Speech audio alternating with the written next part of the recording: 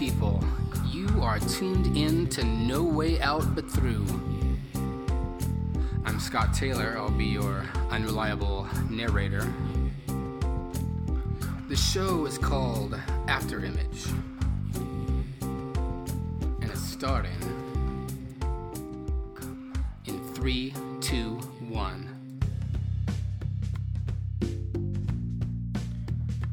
The theory goes like this.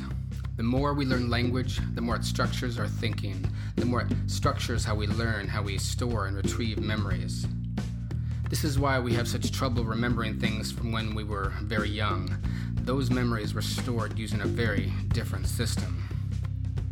I've been reading about this lately. I'm not in the field or anything. I'm simply trying to make sense of something that happened. And what happened when I was 4 years old. I know this because my brother was still a baby. He was still months away from walking. And I remember that it was fall, the air was crisp, and the leaves were falling. We were at the airport, not our hometown airport, the one we usually flew out of. We were in the middle of a trip, on a layover. We had been there for a couple hours, and it was nearing our boarding time. We traveled a lot back then. My parents had already taken me around Europe and were making plans to see Asia. They assumed that when I began school the next year, the opportunities would dwindle and they'd be locked into traveling during summer vacations and school holidays, having to travel at the same time as everyone else. And having a second child compromised their travel plans even more. Across from us, there was a family, parents, a boy, and a girl. The boy was a couple years older than me, the girl about the same age. The boy was all over the place, running, climbing, playing with spaceships and astronauts. The girl worked on a puzzle book.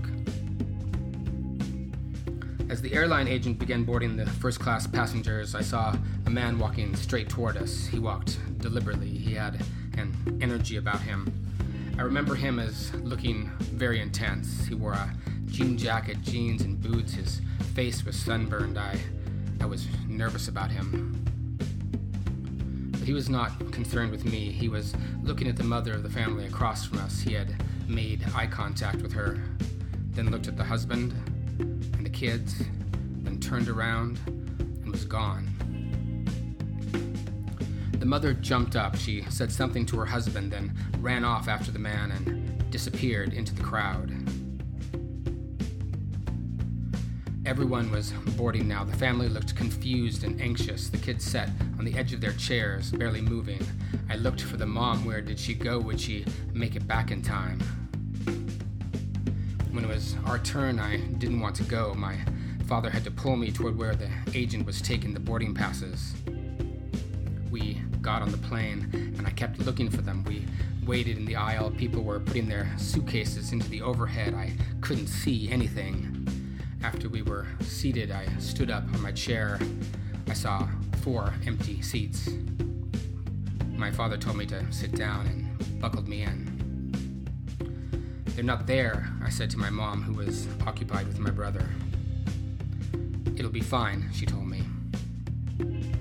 The seats were eventually taken by another family, and the plane took off. I have no memory of the vacation, where we went, what we saw. This image, though, of the woman disappearing into the crowd was always close at hand. I would wonder about the sunburned man. I would wonder if they made it to their destination. This occupied my mind for hours, every day, for months.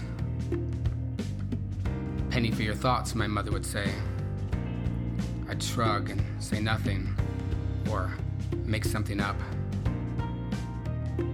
I dreamed about this often, but never an entire dream revolving around this one image. It was spliced in at random places, like a practical joke played by a theater projectionist. I'm swimming in the ocean, I'm running through the forest, I'm falling off a building. The man enters, looks at the woman and her family, then leaves. The woman explains, runs after him, disappears. I'd wake up, and my mind would race for hours. The scene would play across my daydreams as well whenever I was bored in school or riding the bus or on long car rides to my grandparents' house, superimposing itself over the wheat fields as I looked out the window. It was especially on my mind when we flew. I looked for them in every airport.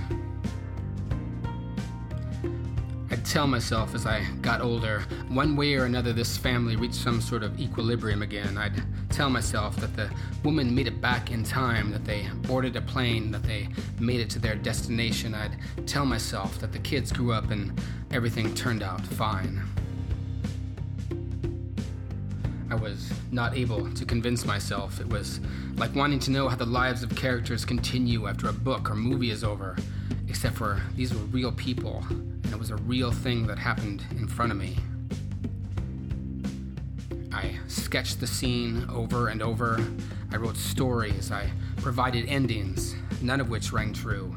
The image needed closure, and I had no idea how to accomplish that. Then, a few years ago, while flying on business, I had a layover. I had some time, so I headed toward my terminal hoping to grab some dinner and a drink, and found myself at the same gate I had been at many years earlier, the gate where the woman had disappeared. I sat down in the same seat and replayed the whole scene in my head. I stayed for as long as I could before having to run to my gate. I was excited. I finally knew where it had happened. I felt optimistic I could uncover more. I began booking flights with layovers at that airport, not long layovers. I did not want my wife getting suspicious, and I did not want to explain. I could not explain. I had no confidence in my ability to explain. I did not feel I could do the image justice. I did not trust myself to defend it to another person. I did not want to fail the image. Each time, I would get to the gate as early as I could and try to take everything in. There had to be something I had overlooked, but each time I found nothing. Being there did not shake anything loose in my head. I was no longer so optimistic. After a couple more times sitting in that chair, I realized that the image was not becoming more clear, that the crowded gate of the present was overriding the image of the disappearing woman. It was overwhelming it. Despite the emotional charge the image had for me, it was fading away. I tried to hold off booking there, but I could not help myself. I'd arrive, sit there, sickened, each time able to recall less and less. Then, last year, I found I could no longer book the layover. The terminal was going through a renovation. I barely slept during that time. I asked my doctor for sleeping pills, telling her I was under a lot of pressure at work, telling her I was traveling a lot, telling her that my relationship with my wife had become stressful. Some months later, I was finally able to book the layover again, and it took every bit of willpower I had not to run through the airport. When I arrived at the newly remodeled gate, I realized I had not thought this through, that I was not the least bit prepared for what I'd see. It was totally changed. It might as well have been an entirely different airport in an entirely different city. I felt nothing there. It was all gone. Nothing remained.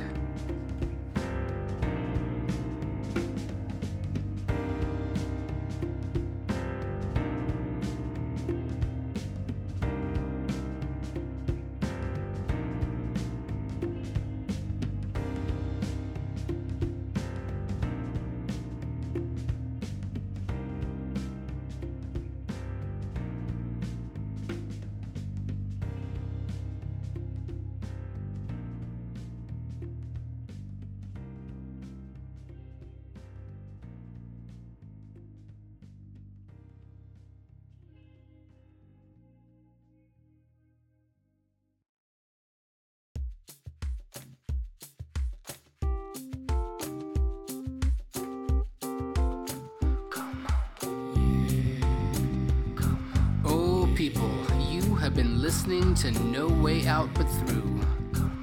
Transcripts can be found at scott-taylor.net, along with more written content.